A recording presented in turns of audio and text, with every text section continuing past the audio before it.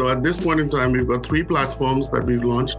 We've individually raised money for them. Obviously, we funded them ourselves initially and then raised outside capital. And these are technology platforms that actually do try and disrupt or find solutions to current problems that are in the edtech space at this point in time.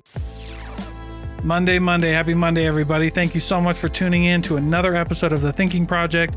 As always, if you're not part of the text group, please join. You can text podcast to 801-441-3705 to get exclusive early updates, to get exclusive offers from our sponsors, and of course, just to stay up with the podcast. The text group is the greatest way to do that. You can also do it through the newsletter by going to daltonkjensen.com. So with all that being said, I have a fantastic guest for you today. If you guys have listened to the podcast for any amount of time, you know that I really love to talk about education disruption and what the future of education looks like.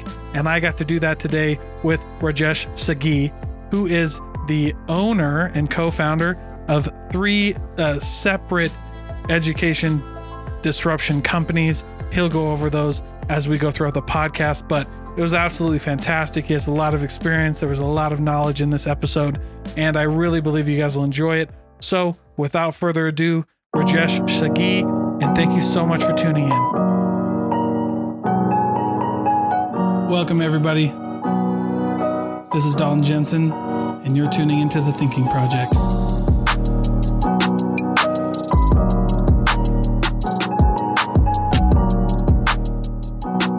All right, Rajesh, we're rolling. Thank you so much for being here. Thank you so much for saying yes to come on The Thinking Project. And I really appreciate your time. It's my pleasure, Dalton. I'm glad to be here. Absolutely. So now, from what I understand, you're a former Goldman Sachs. You're in that company, and then you have since founded and are currently the partner at True Green Capital. And yes, I'm a shareholder there. Yes. Okay, perfect. Okay. Well, and I'm curious to know just more about that. So, I know that we met through Ben, and you guys told me a little bit about True Green Capital, but I'm curious in your own words, what you do there and what True Green Capital is all about. So I'm a shareholder there, which is a member there. I founded it along with one other colleague who still works there and is an operating partner. And primarily it's a private equity fund that owns a boatload of solar farms across the United States. And so early in 2010, 2011, we came up with the business model on how it would work. Solar was quite new in the United States then. And since then, it's becoming more and more cost effective to install solar in the United States and more at par with generating electricity from fossil fuels and other traditional types of electricity generating mechanisms. So that's what True Green does. It's laser focused on solar, and they own solar farms in 14 states. Maybe it's a little bit more now. And it's a great team running the projects. And solar is going to become one of the most predominant sources to generate electricity here in the coming years. So while it was very new in 2010 and 11 when we started, now it's basically getting into the mainstream in many various ways. This episode of the podcast is brought to you by Virtual Assistant University. This is my online course to teach you how to start your career as a virtual assistant and start making consistently $1,500 to $2,000 every month using skills you already have. In the course, I go over how to define the skills that you'll offer, how to find your first client, and I even guarantee you your very first client through my network. It's a no-brainer. Go to vauniversity.co. That's vauniversity.co and grab your package. Use code THINK10 at checkout to get 10% off and start your career today as a virtual assistant and earn money on the side like never before. Yeah, I see a lot of like solar farms, like in Utah, I see a lot of solar farms. Obviously like selling solar and putting it on homes is a big deal. But I've seen a lot of pushback though, like putting solar like panels on homes. Like I was talking with a colleague of mine, and they were doing it a lot in Hawaii, which would be like a pretty prime place when it's not raining in Hawaii to put solar panels there. But they were getting a lot of pushback from the local electricity companies there. So I'm curious just to maybe hear your 2 cents on how this is going to evolve and what might need to happen in that kind of, with those kind of dynamics for solar to be more accessible to the consumer. So what happens is in the solar world, it's always a matter of jurisdiction and timing. As you probably hear, the mandates, okay, by 2030, XYZ amount of electricity, 30% needs to come from renewable sources. In the year 2050, we want to be net zero. So the mandates always come from the government, and then different states in the United States, they implement those differently. Like, for example, I can tell you New Jersey implements a program where they basically, you've got to buy for every utility that produces carbon to sell electricity to New Jersey residents or businesses. They've got to buy an equal number of, or a set number of carbon credits, which are called like renewable energy certificates, to offset the carbon footprint that they're creating. So every state has their own program, and then based on that, they give incentives. And then, and because solar has a pretty long shelf life now, projects they have no moving parts. They can keep generating electricity for almost 30, 40 years now. So from an investment point of view, it becomes pretty lucrative, or at least decently lucrative for investors to come in and have a very steady income over the income streams over those periods of time. Oh, wow. Yeah, that's amazing. And I mean, solar is, I mean, that, like you said, is really just going to be a really important part of the future as we start to come into like our own, trying to find ways to have renewable energy and things like that. And I think it's a great way to do it. I've seen a lot of really cool uses for solar, and it's just, I mean, the more innovation that comes, the better it's going to be. But I'm curious for you, Rajesh, how did you start True Green Capital? How did you come into the solar space? Tell us that story. That story is very interesting. I was in 2008. I was running a company which eventually got sold, and I happened to visit Spain. And the countries of Germany and Spain were at that time the leading solar providers almost on the planet. And I happened to come across somebody who basically, somebody I knew who owned a few solar farms, and I got to see actually the financials and the economics of how it worked there. And pretty much brought that over here and said, this is an area of the future. And met up with one of my buddies who's basically is one of the operating partners of True Green today. And we basically decided to do this and do this in the United States. It was different. It was slightly different from what was happening from the business model that was in Spain or in Germany, but it was a workable model. And then since then it's evolved. We've got a fantastic team there that's been driving this. I don't have any day-to-day operational duties in the company. I'm just a shareholder, as I mentioned to you. But the team there has done a phenomenal job building more and more and more. But True Green Capital, you're a shareholder there now. But True Green Capital, when you started it, has since evolved. Like when you first founded it, I guess.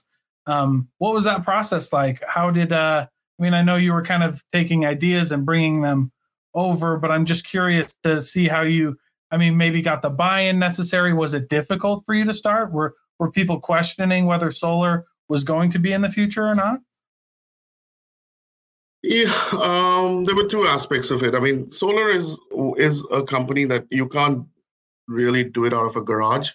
It's very, very capital intensive, right? Yeah. So basically, once we started it, we did spend a few months sitting in an office in Manhattan, figuring out the business plan and getting all the docs done for a capital raise. And then over the next, and those were pretty difficult times post 2008 and 9, when we'd just gone through the crash, the financial crash on Wall Street. But we found some good partners who became partners in the firm, and collectively we went out and raised money.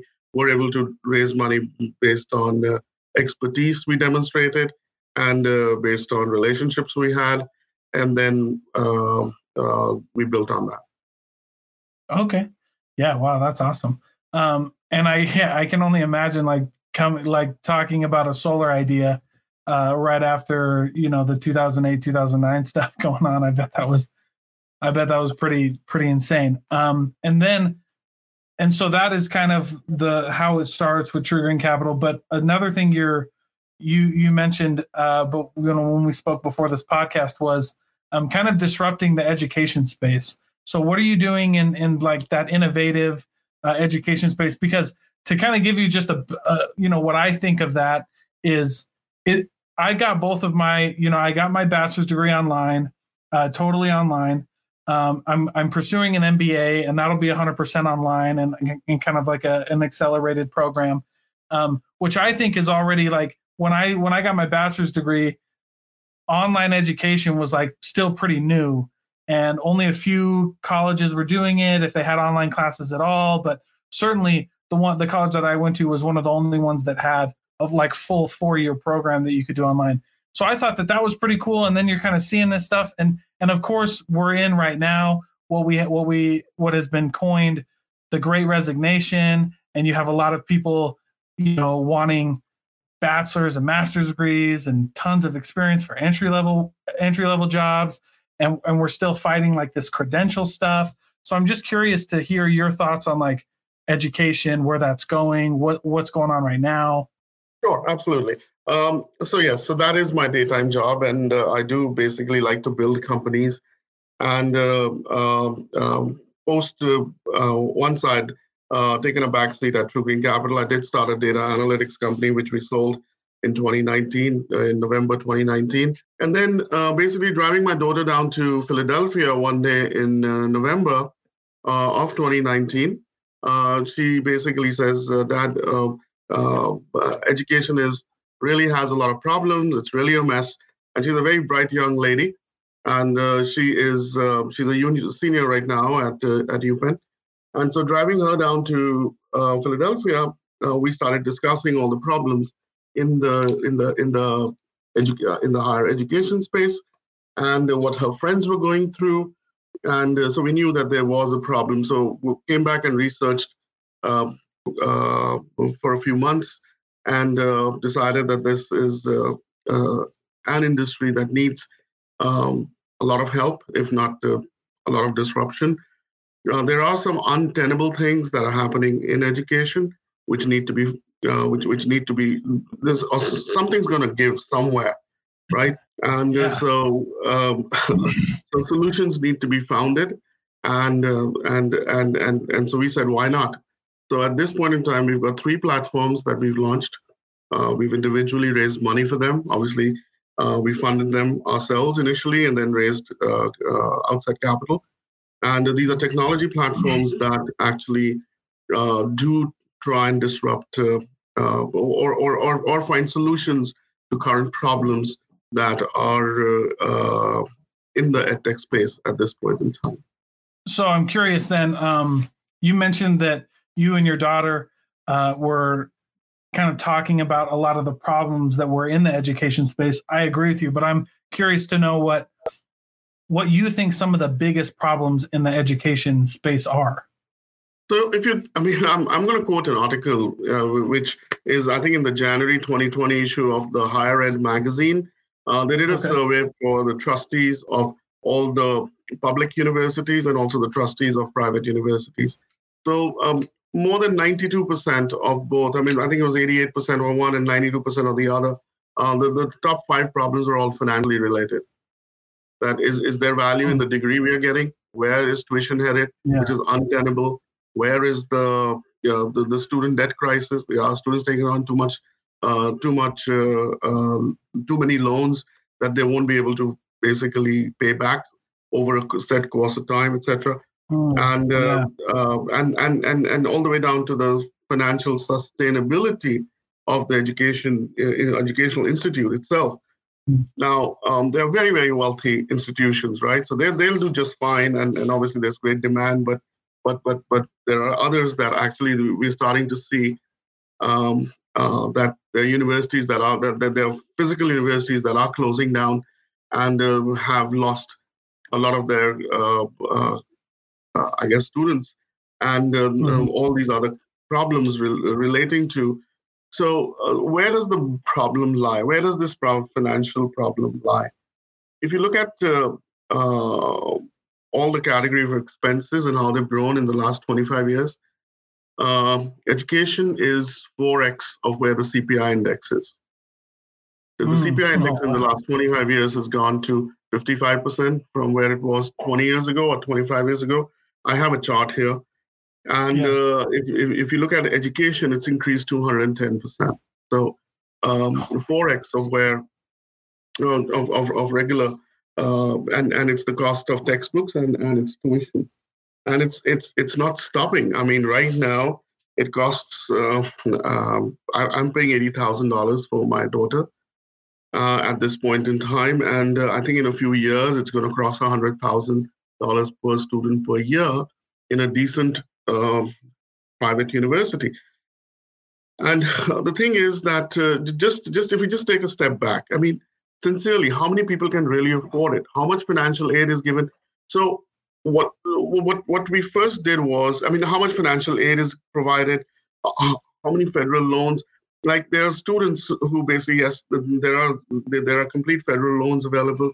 But again, the problem is that income has to be below a certain level, etc. And there are all these rules. So folks who are really like, if it's two hardworking parents, and if those two hardworking parents basically collectively, let's say, make like $125 a year, $125,000 a year, there's no way they can put four children or three children through school. So what's the bonanza is in all these student loan companies, right? If you see the growth of student loans, it's greater than the auto market, the auto loans, as well as credit card loans in the country. So and there's no sign of stopping. We're adding probably 120 billion to 150 billion a year of student loans. And the problem again being is that the main problem is this cost of getting educated, and folks not having the means. And then the other part is that the problem just keeps getting compounded with all that's going on. When I graduated college, I also did an MBA. I didn't have any help from anyone, but had a small fellowship, had some work study, and allowed me to graduate debt-free, right? When your tuition is $60,000 a year, I mean, what's a work study program going to dent it? It's not going to do anything to help a student out. So that is the crux of the problem. Yeah, and then get compounded by many, many more things. Yeah, and I was going to say, so you start off with this like extremely high cost of education that gets compounded with. Right now, we're kind of in this weird phase, I think, in society where, you have some people on one side who are like, you don't need a college degree to succeed and get wealthy and get far in life. And then you have this other side of society that's like, yes, but every job posting you see on LinkedIn or Indeed or on your local job posting requires a degree. Like, so I'm in the sales field. Like I'm a sales guy. And it's amazing to me when I look at some of these job postings for, an entry-level sales job, maybe like a sales development representative, or maybe an entry-level account executive position. Like either one of those, they're requiring bachelor's degrees. And then you look at like, what are they like? Okay, so do you want a bachelor's degree in sales or something like that? And it's like, no, we don't care what it is, but a requirement is any bachelor's degree, period. And that just blows my mind, because I'm of the belief that you don't need a degree to learn how to sell. Like, you just need to go sell something. You know what I'm saying? You need to find a mentor in the field, and you need to see if it's for you, and then you'll be successful. Like, that's how I started. But so you have these entry-level positions that just like don't need it, like they require a degree, but you don't need a degree for it. And so the real battle there between employers and employees. So there's a lot going on in that space as well. I think lots of companies, lots of people, they realize that is going on. The first platform we built, it's called Scholarful. Scholarful.com is what it is. And it's an aggregator. It's a scholarship aggregator that lets students find scholarships. And so they can one click apply to hundreds of thousands of dollars worth of scholarships. Now, there isn't enough money for all the kids out there to be able to get, but at least we're trying to make it convenient for kids to at least be able to apply for a lot of money, right? And even if it's private money. And then the next thing we try and ensure is that money doesn't leak. So if it's 10,000 for the kid, then it goes 10,000 goes to the kid's tuition, and it doesn't basically leak away in expenses and consultant fees and all of those things. So that's the platform. So as part of this application process for this platform, we make students fill in. I mean, the students have to fill in like a personal essay and why they're looking for money. And Dalton, some of these essays, they're gut-wrenching. These are kids, sometimes they're coming from, like, let's say, even if they're coming from underprivileged or middle-class backgrounds, but they are conscientious, they are astute, they understand that debt is a big problem, and they really don't want to take on $200,000 worth of debt. They're working 3 jobs, they're tutoring kids, etc. They are trying the best they can, and sometimes they write these essays when we read them. It's definitely brought a tear to almost everybody's eyes on my whole team, you know. And sometimes we'll be able to read these essays and know, okay, what is a kid really going through, right? And so this is across the country. I mean, really across the country, we find lots and lots of students are hurting and lots of parents are hurting. And the students are talking about their siblings. They were my brother. He has $250,000 of debt. And yes, he had a great time in college, but now he's making $45,000 a year somewhere in Tennessee. And so we see all these kinds of essays. And it's really a travesty. I mean, I came to this country to do my master's, and of course I stayed on and got some great opportunities. And basically, the hotbed, I mean, the heart of this country is consumerism, right? And these kids, right? I mean, America's built on consumerism. And then what I notice is that we have employees who are 30 years old and they're staying with their parents. We have employees who are not getting married. We have people who we know who are basically not buying a nice car and forget going to a nice restaurant. And this is this is only going to get prevalent. I mean, more so. Today, there are, of the 16 million kids who basically are attending college, more than 11 million are taking on student loans. At least that's what our research shows us. And it's a travesty at this point in time and what's going on. So you said there's 16 million students who are taking student loans, there's 16 million total students and 11 million are taking out student loans? Yes. Oh, wow. It might be even higher. I mean, the latest number that my team told me was 70% of students going to public school or state schools. State universities, and 85% of students going to private universities are taking on student loans. Oh my gosh, that's insane! Because but don't you think there's a huge what we also see in these applications is there's a huge gap. First of all, they have to fill out what are their means, right? Their parents' savings, grandparents' savings, their school financial aid from school, etc. So they have these, and then basically on what's required for them to study. So the gap is what they apply for, or on scholarships, etc. So we notice this gap. We notice where and it's an ever widening gap that they're having. Yeah. To deal with. Yeah, I can't imagine that. So what do you think is driving up the cost of education? Absolutely. I know, big question. I'm just curious because in my head, I mean, whatever the business planning, that, I mean, universities to some extent know that students, just like what you said earlier, that bachelor's, this job requires a bachelor's, and that's it.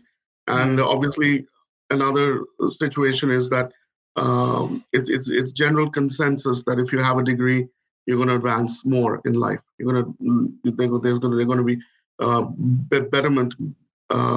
Your life's going to be better than not having a degree. It's consensus, right? It's just a general consensus. So obviously, parents want their kids to do well. Students themselves have this growing up thing that if I go to a university and I graduate, I'll have better career opportunities. So obviously, that was there.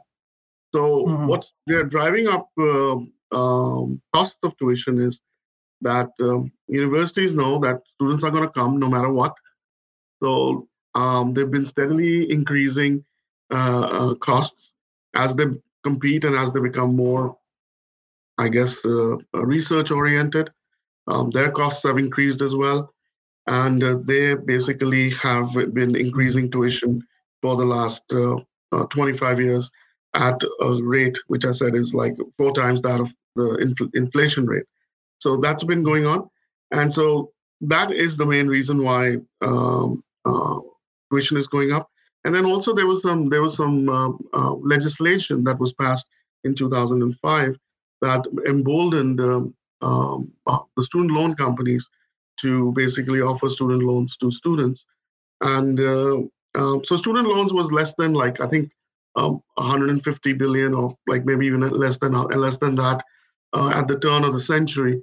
And now it's 1.7 trillion. So obviously some legislation was passed, and I can send you details about it, that student loans never go away. The debt never goes away, no matter what happens. And it's definitely emboldened all of those as well. So it was a perfect combination of universities continuing to hike up their tuition, sometimes at like 8% a year, sometimes 7% a year, and on top of that, knowing that these students need these degrees to advance in life, and then also on the other side, supposedly there was ready money available in terms of loans that were available to fill the gaps, and again, the point again being is, how long can this continue till something drastic that needs to happen, and how does it break? Because it's not sustainable over the long term. It's just not going to be sustainable. There are many parents. There are many parents and students. So what you just said is happening at this point in time. I'm sure there's a debate in every household before a large student loan is taken up, that do I need to go for this degree, or should I do something else that maybe doesn't need a degree but also doesn't let me take on, and that I won't be taking on a lot of debt. Yeah, I mean, that's what me and my wife were going through when I was trying to figure out if I was going to do my MBA, and we put it off for a while because the cost was just insane, and at the time, like, there was no real direct result of getting an MBA, but eventually, like, I found a really affordable program, and there's a few other things, so it ended up being justifiable, and I paid off my bachelor's degree, so I don't, like, my MBA debt will be the only student debt I have, and it's very little. But for me, it's this kind of like, and maybe you can give me your 2 cents on this. Maybe I'm like, maybe this is just very tip of the iceberg. But for me, it's like, when you have these federally backed student loans, you have guaranteed money. These kids can't afford it, but they have to have it, and the government will pay you, and there's no. You know what I mean? Like, it doesn't feel like these colleges, and these private or public, are running on any kind of like actual capitalist model of like risk reward, because I don't believe that if a college knew that they weren't going to get paid back for that loan, or for that degree, like if they offered it and they knew there was no way that even if they got the highest paying job in that field, that student wouldn't be able to pay that loan back, you have a real problem. Like, I don't think they would either it wouldn't cost as much, or they wouldn't offer those kind of degrees, like, so I'm feeling like we kind of run into this crony capitalism model that we have in these colleges right now. Oh yeah. So the loans are being offered. I mean, more and more so. They are federally guaranteed, but more and more so. They've got private lenders now, and also the other part is that a lot of these kids don't know what they're really signing up, right? When they just sign when you're like 17 or you just turn 18 and you're signing on the dotted line, and they've pretty much told you that you're not going to pay anything till you're in college. So so again, it's a combination of all of this that's happening. Yeah. Wow. Again, like I said, where does it break? How does it break? I don't know, but it's to us, it's untenable. But in the meanwhile, a lot of students are getting hurt. A lot of students are getting hurt. They are graduating with hundreds of thousands of dollars of debt. We are also brought to you guys by Monarch Social. Now, Monarch Social isn't just another social media marketing company, because they're going to take care of you on all your digital marketing fronts, from SEO to beautifully designed websites to custom videography. And if you want to know more about that, you got to check out the video they did for me on the Thinking Project Facebook group, because it was absolutely phenomenal. They absolutely killed it. Morgan and his team take really good care of you. They walk you through every step of the process, and the communication is on point. So if you need a custom video, a beautifully designed website, if you need custom social media ad campaigns, Monarch Social's where it's at. They also have a podcast they release every Friday where they bring you a ton of value. So check them out, monarchsocialbrand.com, or you can find them wherever you're on social media, because they're probably there too. So check them out, monarchsocialbrand.com, and get your digital marketing rolling. And when they really get into the job market, I mean, they really are not going to be making that. So on average, or at least what the stats tell you today, is on average it's taking them about 22 to 24 years to pay back that debt. And they're probably like, if they're taking it's like a mortgage, right? And if you're taking 100,000 in debt, they're probably paying about 200 back with interest and other things. But that's crazy. Yes, but to me the issue is that the very foundation on what America's built on, that's basically going to get hurt, or is getting hurt, by these students, because certain behaviors are getting inborn into them, or basically manifesting in different ways. And I see it. I mean, we all see it. We all see folks who are not getting married at the right age. We are living with their parents, not buying nice things, having a phobia about what we are built on, what this country is built on, which is consumerism. Yeah, it's bananas. Well, and I think when you talk about, because I was just having a conversation with a friend of mine about this the other day, where it's so debilitating. You do everything right, you know what I mean? You graduate high school, you even if you do as much as you can to pay for school, then you go to college, and you get married, and you do all the right things, it feels like, and it's still not enough. Like, you still. And you look at some other things that are happening, like if people do get married or not, they're not having as many children. That's going to be a big issue in the next little bit, is like people are afraid to have kids. People are afraid to start businesses. People are afraid to do all of these things because, it's just because of the situation that we're in. And then on top of all of that, you have people pushing for what I would like to see, and what I would think that is a big disruptor in the education space. And maybe you can tell me about all three of the companies that you have going on. But one of the things that I see is some kind of credentialism. Like, we have to be able to, I don't know, just there has to be more emphasis on skills and what you actually can do, rather than where you went to school. And I feel like we're in 2022 almost, and there is that kind of feeling that you are your own credentials, but we're just not there yet. Yes, so that's another one of our platforms, which is the purpose. If the purpose of going to university is to get a good job, then there are lots and lots of these large and small companies, who have specific skill sets that they need. Just like what you said, for a salesperson, for a good salesperson, you need certain types of training, and you don't necessarily need a 4-year college degree. So we are basically, the second platform is called Speki. The website is speki.org, speki.org. And basically, it's a platform for students, which is about 17, 18-year-olds. If you're not going to go to university, you can go and get into it. It's more of a vocational and a technical training program. And we have one of the world's foremost education developers who's actually developing content with us in conjunction with certain large corporations, and which is very tailored to them. And then the other part is that we were able to partner up with the Department of Veterans. And the veterans also face, there are 250,000 veterans who are coming out of the Army every year, not only the Army, from all four service areas.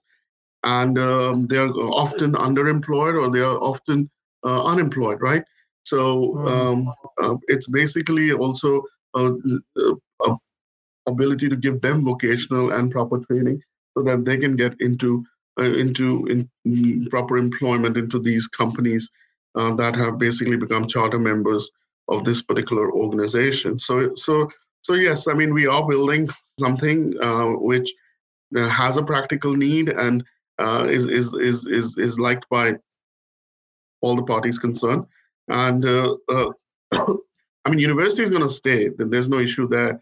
We're not trying to build an alternative to university, but what we are definitely trying to give people a choice is that if they do not wish to go to university because of costs, then at least they have the ability to go and find a career without having and have a clear path towards a career and be able to compare.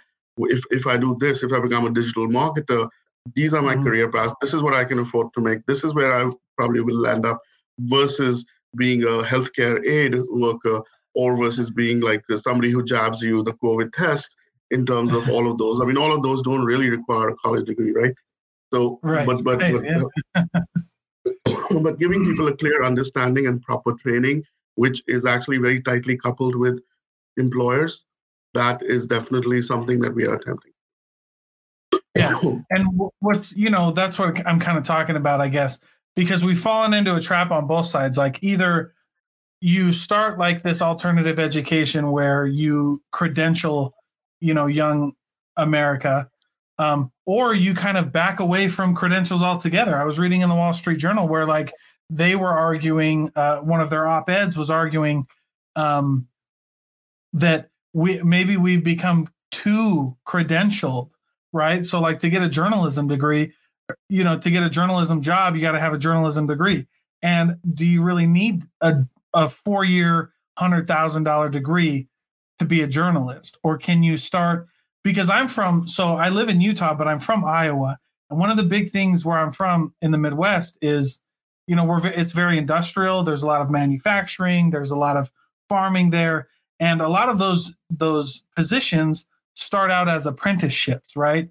So, like maybe a lineman or a welder, you start out as an apprentice, you get a little trade that's maybe a couple grand, that maybe your company pays for. You go be an apprentice for less money than you would be as a full welder, or a fully credentialed welder, and you just take time and you go in there, right? I feel like with this consumerism trap that we're in, we also are in this like I want it now phase, right? So if I can spend 4 years learning about welding, and get a degree, versus having to work for 4 years, there might be something there. And I'm wondering if, are we too credentialed? Do we just need to go back to maybe like some apprenticeships? I don't know. It's just a weird space. And that's kind of like, I'm like really drawn to that education disruption space. Right. But like I said, Dalton, I mean, our parents, our grandparents, us, we all are steeped into this tradition of wanting a degree, and a degree is the way for advancement and all of that. So I don't think that's going to change that soon. I think the mindset of the country is that, but I think there are enough people who are willing to challenge that, especially in view of the debt that they're going to take on, or the means they have. So as in everything in life, you got to start somewhere. And so I do see I do see a little programs like what we are attempting to do come into light, which will serve a certain portion of people, of students. And if they do notice, hey, listen, I can get into a 6-figure job in what 5 years or 10 years of working hard, etc. I mean, there are tons and tons of jobs, and I can tell you where they are in real estate. I mean, to be a broker, to be an assessor, to be an appraiser, to be a title person, you don't need a degree, right? Then Right. in healthcare, as I just mentioned a couple of examples, there are probably 100 more. Then in digital marketing, right? And lots and lots of folks want to be entrepreneurs now. And to be an entrepreneur, basically or to own a franchise, etc. So we're seeing all of those happen, and so as I think technology changes everything, is changing everything, is disrupting everything. A couple of other things that are coming to notice. I mean, something that was, before COVID, we never imagined that that an online degree would. We thought, like the mindset was that an online degree was always like a second fiddle to in-person training and in-person college and all of that. But sometimes something that was not even considered possible before COVID, it's now the preferable way, So mindsets have changed, things have changed, and opportunities will come up because of that. Problems will get disrupted because of that, because of how things have changed. So, like I said, we have to start somewhere, and I do see innovation happening in this front. Yeah, absolutely. So you mentioned two of the companies. You mentioned Scholarful and Speaky. What's your other education company? The third education company is the one that I'm doing with Ben, and Ben is basically a key part of it. And it's basically is to tokenize. It's in the crypto world. It's to bring opportunities from the crypto world into the edtech space, and basically benefit more and more students because of that. And so that's basically a platform called Scholar, and that's what we are attempting to do to use the benefits of blockchain and use the benefits of crypto to be able to benefit even more and more students. So how do you benefit more and more students with the technology of blockchain? Because I think I had this idea burning in the back of my head that there's some use of the blockchain technology to disrupt the education space, but I couldn't put my finger on it. So tell me a little bit more about that. Well, there's a whole myriad of use cases that actually can be done, and I think they're going to be done over there's a 4 or 5 year roadmap on what needs to be built and how it needs to be. But initially, what we are doing is, as we do want to help more and more students, we do want to be able to go out and tokenize some of the scholarships that we are providing, and tokenize some of and bring some transparency into endowments and into how scholarship monies are dispersed. I mean, the blockchain is a perfect way to bring transparency to what is usually a very opaque industry, which is again called philanthropy. If you give $100 or $100,000 to certain places, and I don't want to take any names. I don't want to put anybody down. But again, I just think that the technology should bring transparency and solutions where 100% of what is paid out is purposed for the right purposes. And there's no better place to record it than in a distributable ledger, right? Using blockchain, whether it's private or public or whatever is cost effective, definitely. So we are attempting to provide solutions around that at Scholar. And so, but also take advantage of certain other things like the DeFi yields are amazing. And so those can actually bring a higher return and generate more scholarships for monies already earmarked to go to students. So that's one of the first use cases that we are attacking. And then down the road, there are lots and lots of things that can happen. There are marketplaces that can be built, edtech marketplaces, payment mechanisms, giving students the ability to win or earn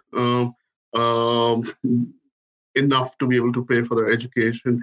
And if crypto can even, or if this industry can facilitate even a small portion of it, it'll definitely help students out.